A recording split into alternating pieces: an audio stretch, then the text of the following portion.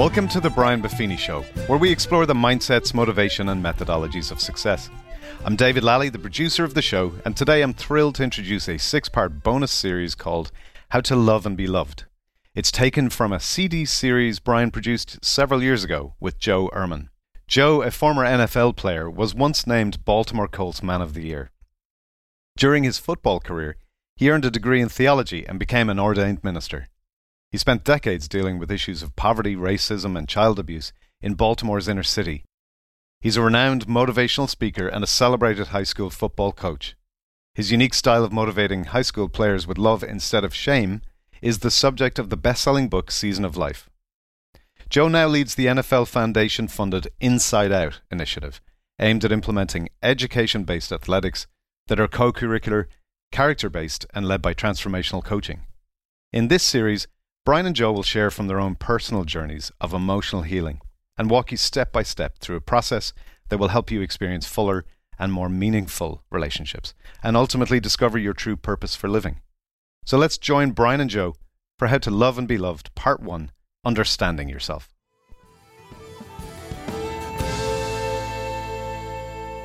Welcome to our series on how to love and be loved. This is Brian Buffini, and I'm in the studio with my great friend, Mr. Joe Ehrmann. Joe, great to be with you here today. Great to be with you. Thank you very much. Great to have you here. Very excited about what this course offers. For those of you listening, I believe it may be one of the most impactful personal growth courses you may ever experience in your life. The content we're going to cover is how to love and be loved, turning the wounds of the past into your purpose for the future. The great longing of every human being in this world is to love and be loved. We're going to share with you how to do that in a very deep and impactful way. We have 6 specific topics we're going to cover in this series. The first topic is going to be how to understand yourself. If you cannot love yourself, you're not capable of loving anyone else. So we're going to teach you specifically how to go through the process of understanding yourself. The second major process we're going to cover is the 3 wounds of love. We're going to talk about how to analyze, understand, and ultimately be healed of these wounds that prevent people from getting to a deeper level of intimacy and love with themselves and with other people. The third part of our program is developing empathy for self and others. How to develop that positive empathy for yourself, to have understanding, empathy, and then to ultimately grant that gift to someone else, which will create an opportunity for more love in your relationships with yourself. The fourth major part of our program is the process of healing and the purpose of healing. We're going to share with you how to go about being healed from the wounds of the past, and ultimately how to become strong and healthy to the core. The fifth part of our program is how to experience full relationships. Full relationship with yourself, full relationships with others. And the sixth and final part of our course is how to find your transcendent cause, your purpose. That's like a tuning fork inside your heart and soul, that you feel passion for every single day, that you use the challenges and the wounds of the past to impact other people's lives, to be filled with love for yourself, for others, in your personal relationships, and then ultimately for your purpose and your transcendent cause. I have been deeply impacted by this information. Joe Ehrmann's had an opportunity to impact thousands and tens of thousands and hundreds of thousands of people all across the United States and even overseas. And Joe, you have some profound content to share with us here today. Maybe in our beginning of understanding ourselves in our first topic, maybe you could share with folks a little autobiographical information and share with them a little bit about your story and how you ultimately came to understand yourself and where the source of all this content came from. Well, what I know, Brian, is that my own personal transformation and moving toward holistic relationships and finding my cause has always been out of the struggle to face my own pain, to struggle with the dark side of who and what I am. Mm-hmm. My journey has been a long journey from Buffalo, New York, into the NFL. I played 13 years of professional football, went to seminary while I was playing ball, have done inner city ministry for a long time, and have come to conclusions about how you bring healing and wholeness, how you help people enter into relationships and a cause. And you've been involved in your inner city ministries with people dealing with abuse and racism and marital issues and personal problems, and you've worked with thousands and thousands of people on a one-on-one basis using your gifts to help them be healed, for them to enter into a deeper relationship with love, and ultimately for them to move on and find their own cause. Yeah, not only is it dealing with people that are in great pain, but it's also dealing with people that have power and access to bring systemic kind of change in this society. So I spent 13 years as a football player, and looking back over that, the thing that impacted me the most was the concept of a team or a community. The NFL, what you have is 53 men.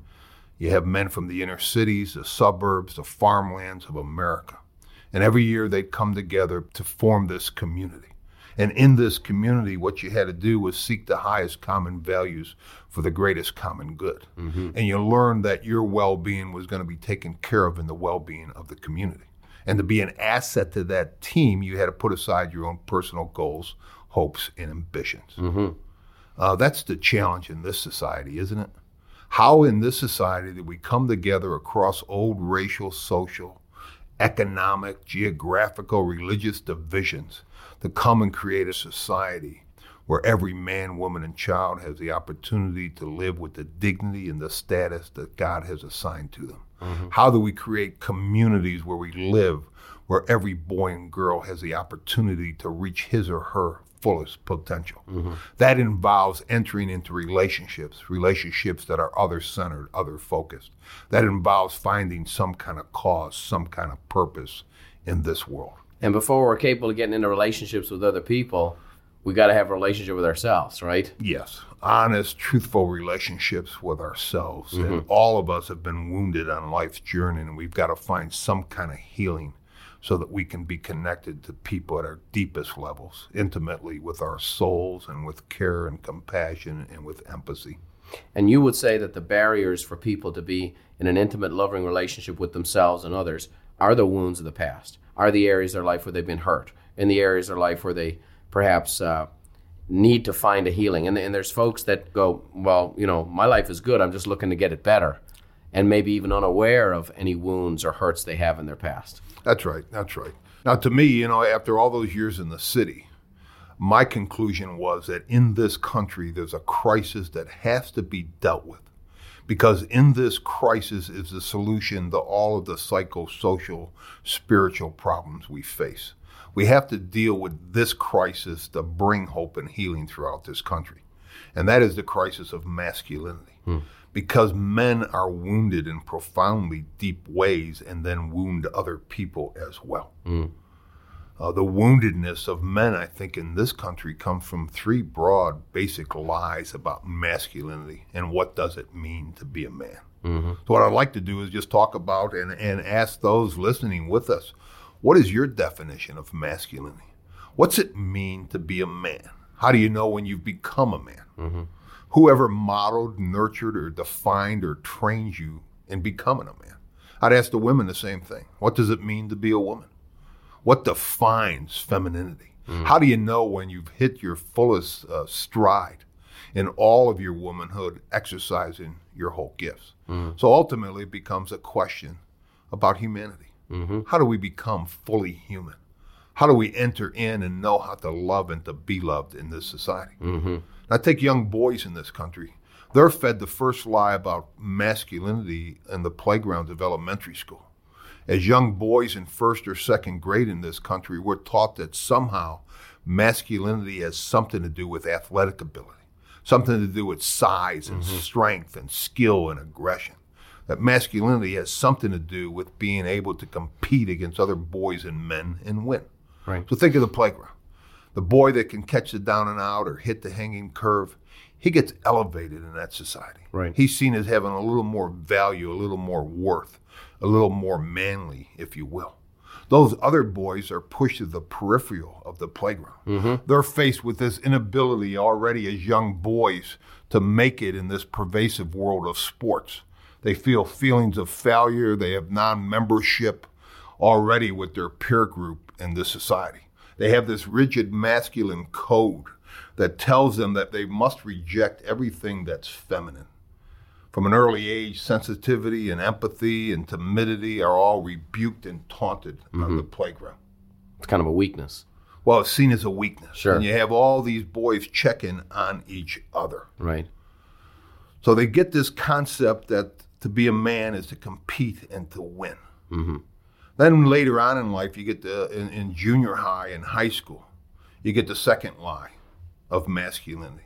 That is that somehow masculinity has something to do with sexual conquest, the ability to use and manipulate young girls or women, use them to gratify your own physical needs or to use them to validate your own insecurity about your masculinity.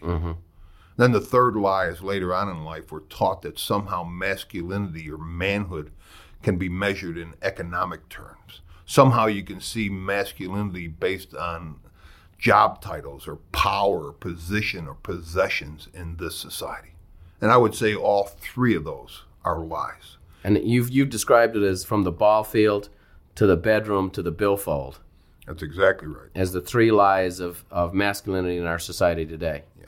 And it sets up men for tremendous chaos. No question. Now you can look at most of the social problems in America today and you can trace them back to these three lies. Whether it's boys with guns or girls with babies or the immorality of boardrooms all across this country.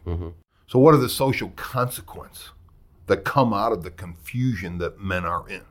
Think about America for a moment. America is the most violent nation of all the industrialized nations in the world.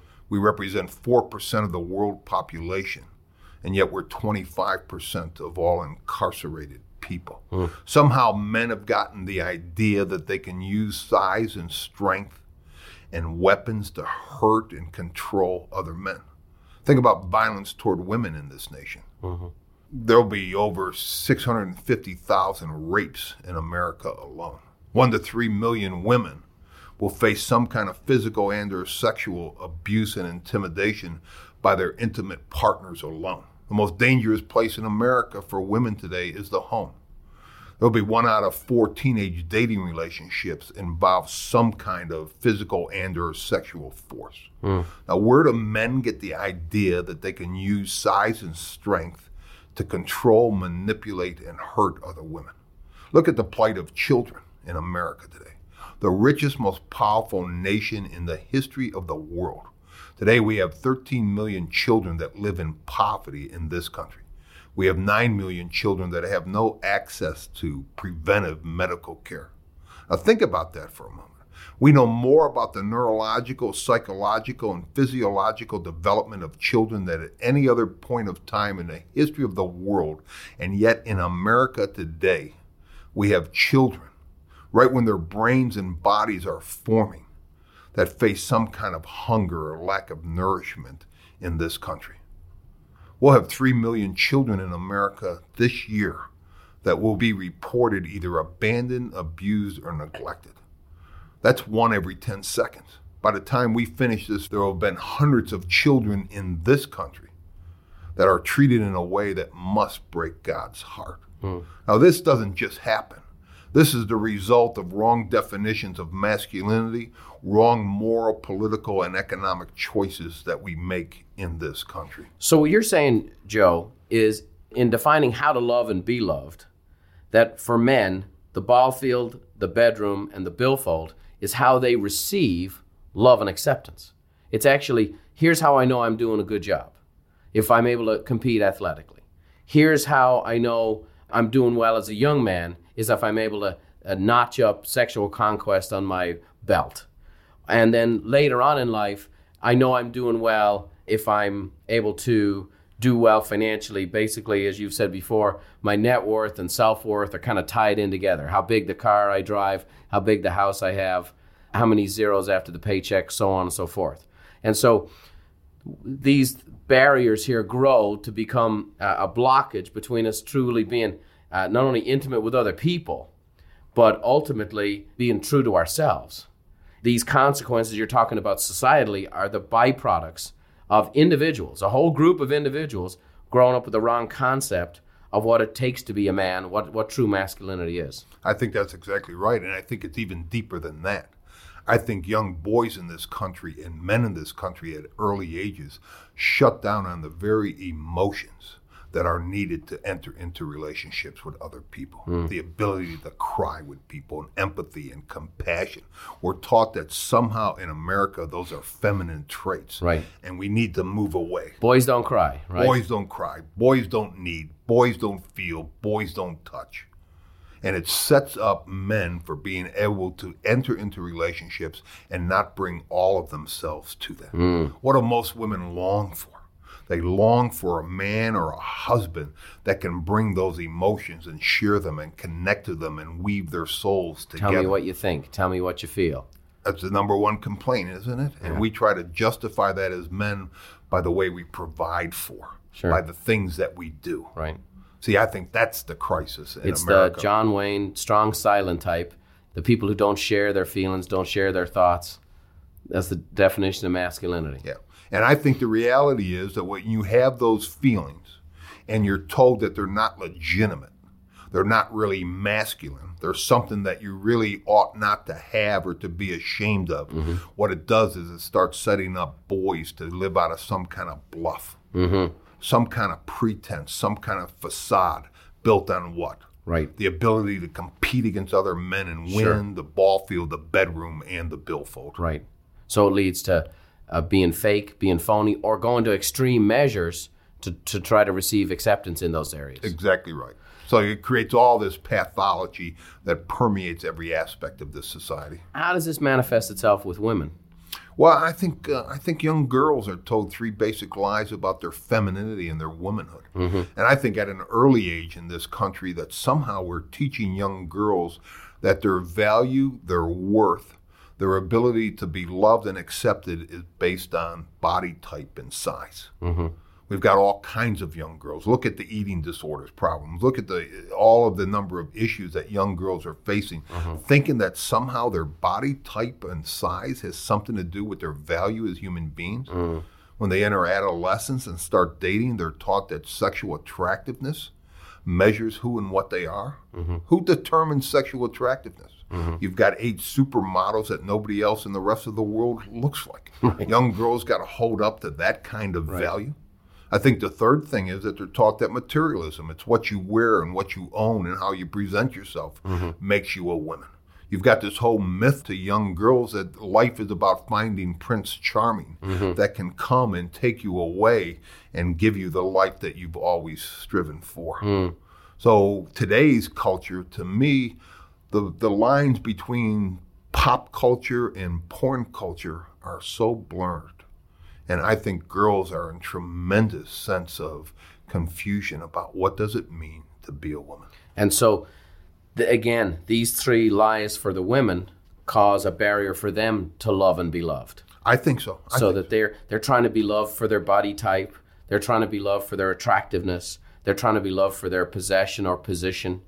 So they're trying to receive love by being something perhaps that they're not, or trying to be someone else's idea of what they should be. Exactly right. And they disassociate, just like boys have to shut down certain feelings, girls have to shut down part of themselves as well.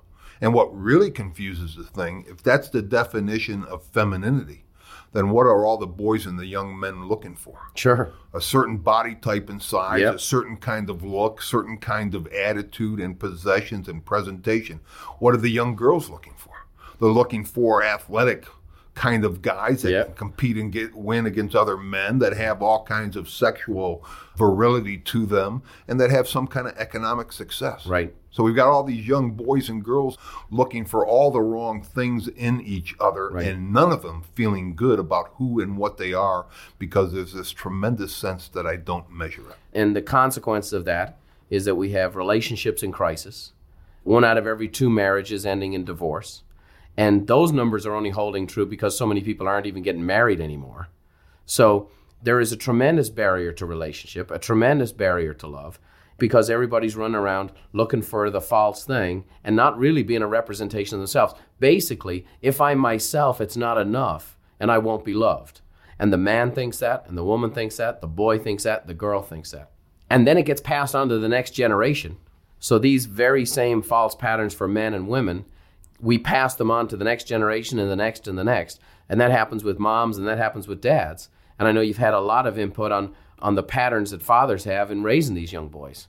Yeah, that's exactly. If you don't come to grips with your own woundedness, your own pain, your own false concepts and false self-identity, then these problems are going to go from generation to generation. Now think about America today. 2 out of 5 boys will go to bed tonight without their biological dads in the family. There is a father longing. There is a fatherlessness in this country. There is a lack of ability to grow up in families and feel the security of a mom and dad that love each other. I think the greatest thing you can do for a child is to let your child bask in the security and the warmth of the love that a husband and wife has for each other. Children are growing up with tremendous insecurity. They've got this cultural message about who and what they are, and they have this problem within our homes in America as well. So, Joe, share with us, what does it mean to be a man? What does it mean to be a woman in this society so that you can love and be loved? Well, let me tell you, I think there's only 2 criteria to measure success as a human being, both as a man and a woman. And this is part of my own personal journey. You know, I was a boy that grew up in a home without my father. My father really wounded me in many, many different kinds of ways. My father's concept of what it means to be a man was men don't cry, need, feel, touch, all of those things we talked about. So I grew up in a community where I learned that I could be somebody in this world by becoming an athlete. The athletic ability piece was strong to me, and I was given great physical size and strength and athletic ability. So I determined early in my life that I was going to become an athlete. And I went to high school, and I was a high school All-American. I went to college. I was an All-American in college. I was a first-round draft choice in the NFL.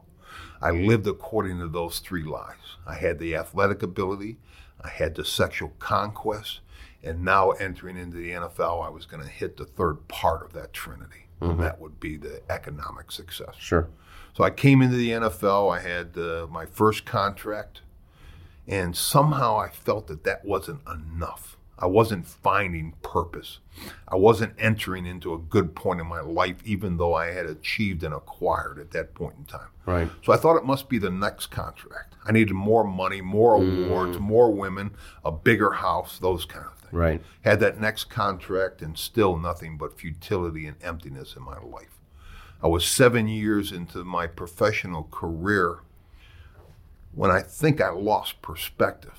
The thing I kept perspective about in life was the love I had for my mother, 2 sisters, and my brother. Now, my brother was 10 years younger than me. Not having a dad in the house, I raised him not only as my brother, but as my son. So when he was 5 and I was 15, I was somebody to be reckoned with in my community. He came to me with all of his questions and answers, and I always had the solutions for him. And I taught my brother those same 3 lies. If you're going to be a man, suck it up, learn how to give a punch, take a punch, and drive yourself to be an athlete. So coming out of high school, he was getting ready to enter his freshman year of college, play football. I got him a job working with my team, the Colts. I wanted him to be able to come in and spend a training camp with us so that, 1, he could learn the ethic of a professional athlete. 2, that he could learn the skills and techniques that would ensure him great success in college and then follow me into the NFL. And I'll never forget the first week of training camp. I was on a taping table getting my ankles taped for an afternoon practice when he walked up to me with this massive black and blue mark all over his chest. I really looked at that and didn't think much of it because of his own pathological drive, his wanting to validate his masculinity and manhood by playing ball. You bet. But the trainer saw that, sent him to the doctors for a blood test. That night I got a call from Johns Hopkins Hospital. Bring your brother down there. I admitted him into the hospital, and the doctor pulled me aside and said, listen, your brother's got cancer, and it's a type of cancer where there's virtually no hope for him whatsoever. And I was devastated. I was devastated, 1, by the thought of losing the person that I probably loved the most in this entire world. I think I was equally devastated by the reality that everything I had built my life on and around, those 3 basic lies, could offer him no hope at a time of his deepest crisis and need. So after 5 months in the hospital, I took Billy home so that he could die in my house in Baltimore. not wanting him to pass away in the middle of the night. And I'll never forget pushing him down that corridor in his wheelchair, thinking he was going to an almost instant death. And I put him in my car and I drove him to the stadium.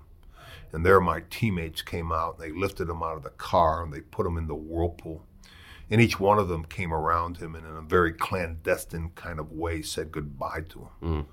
We went home and had his dogs and his friends come down from Buffalo and celebrated an early Christmas. It was the very next morning I found him dead on my waterbed. And while I had 5 months to prepare for his death, the reality and the finality of it was devastating. I'll never forget jumping spread eagle on top of him and just screaming in his ears, trying to bring him back. And we took his body and flew it back up to Buffalo. And my teammates and coaches came. The Buffalo Bills players and coaching staff came.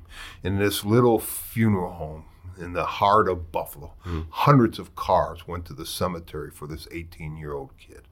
And the turning point in my life was standing in that cemetery. The snow's blown, it's freezing. I look out, there's hundreds of people out there.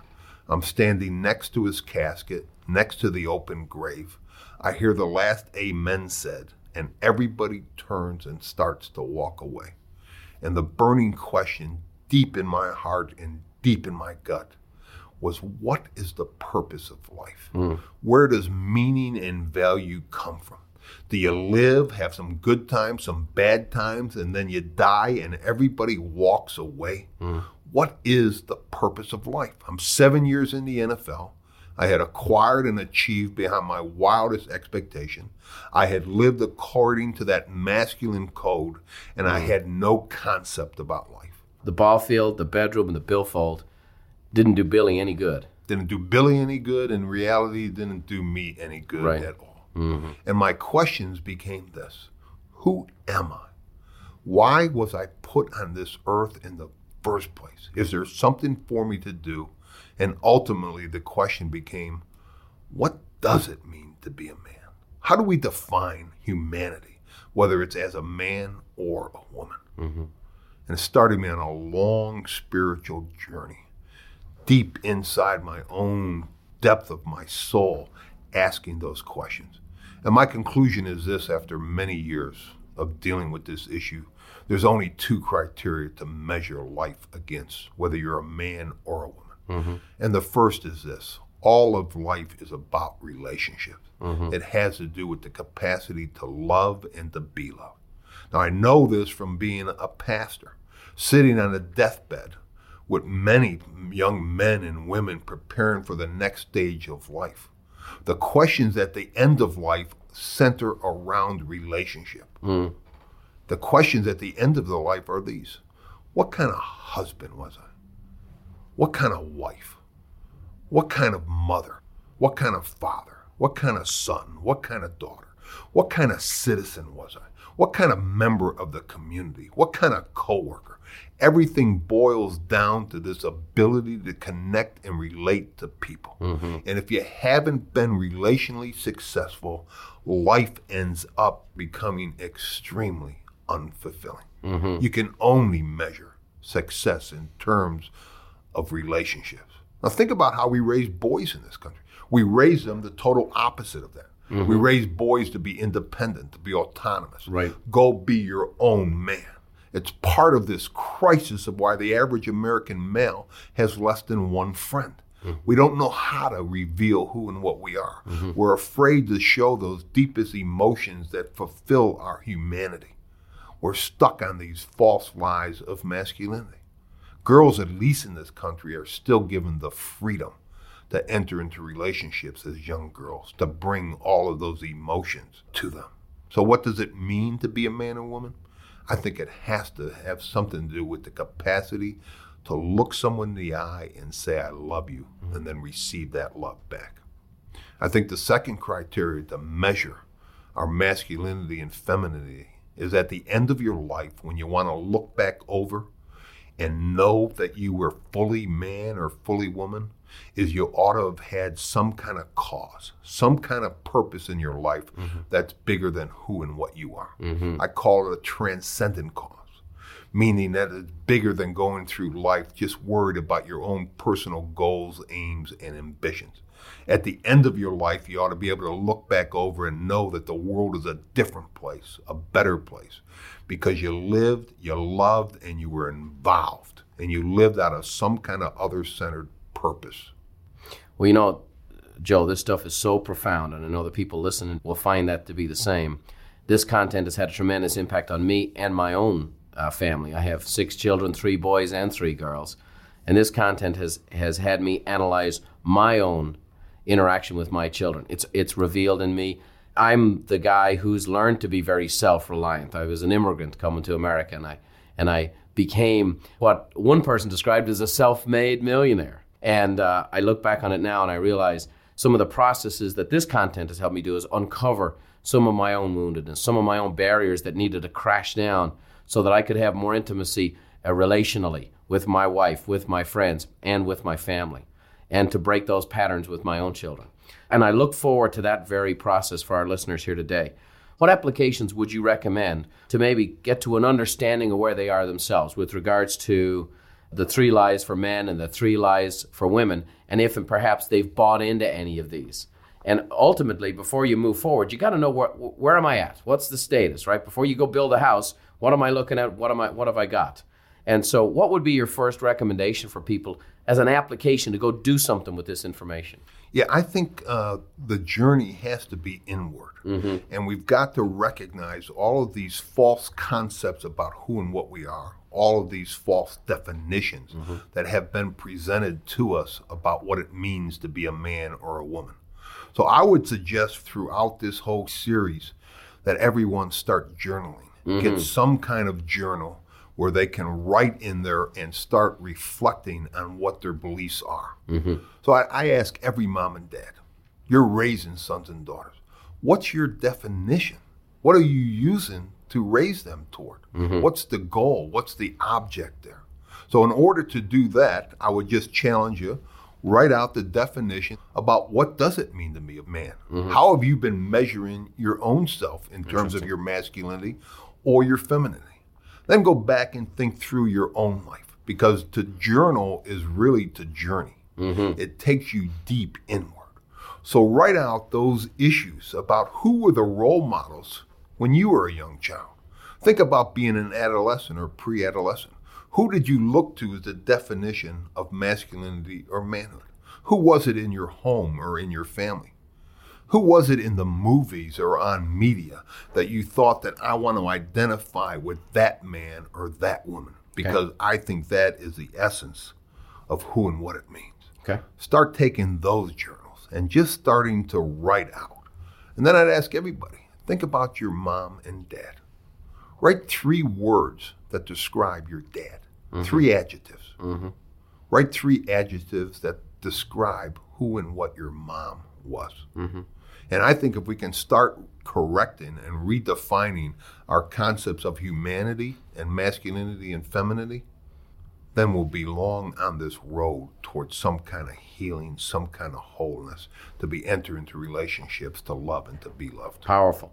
And as you know, Joe, I've presented to more than 1 million people, and I am constantly communicating with people the power of journaling, the benefits of journaling, and how it can ultimately impact and change a person's life. It certainly had a profound impact on my life, and many of the mentors that I've come in contact with, whether it be Jim Rohn or Zig Ziglar, many of these people have had a profound impact on me personally, and each one of them one-on-one has always shared with me the power of journaling. You've been at an event where I've given out 5,000 journals to an audience. So it's something I'm deeply committed to, and I'm so delighted that this is part of your practical applications. One tip I'd give to the audience listening is, when you go buy a journal, buy a real nice one. When you buy a $2 journal, you put $2 thoughts inside. So kind of ante up a little bit, buy yourself a nice journal. Make it something personal. For me, when I first journaled, because I have certainly followed the pattern of ball field and bedroom and billfold, I was not necessarily overly emotional or in tune with my feelings. So when I first started journaling, I started making lists. They looked like grocery lists. Here's what I did today. Da, da, da, da, da. And when I wrote down concepts, everything had a bullet point next to it. So what I would first encourage somebody is, it doesn't matter how you do it. You're not going to be Jane Austen the first time you do it, or probably William Shakespeare. If you're already predisposed to be like that, you're probably already journaling. So then, specifically, do the best you can. Buy a nice journal, find a quiet spot, and try to do it in the same place at the same time each day. So find a nice chair. Some soft, classical, Baroque-style music is very helpful. And then sit down and write out what Joe's talking about. So do your best with this. If you find yourself making lists, if you do one word, no problem. Just do the best you can.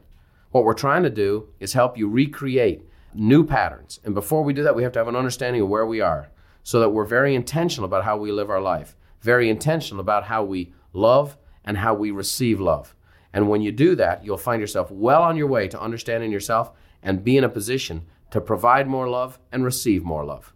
So what we've learned in this section, in understanding ourselves, is that there are 3 lies of the false self for men and 3 lies of the false self for women.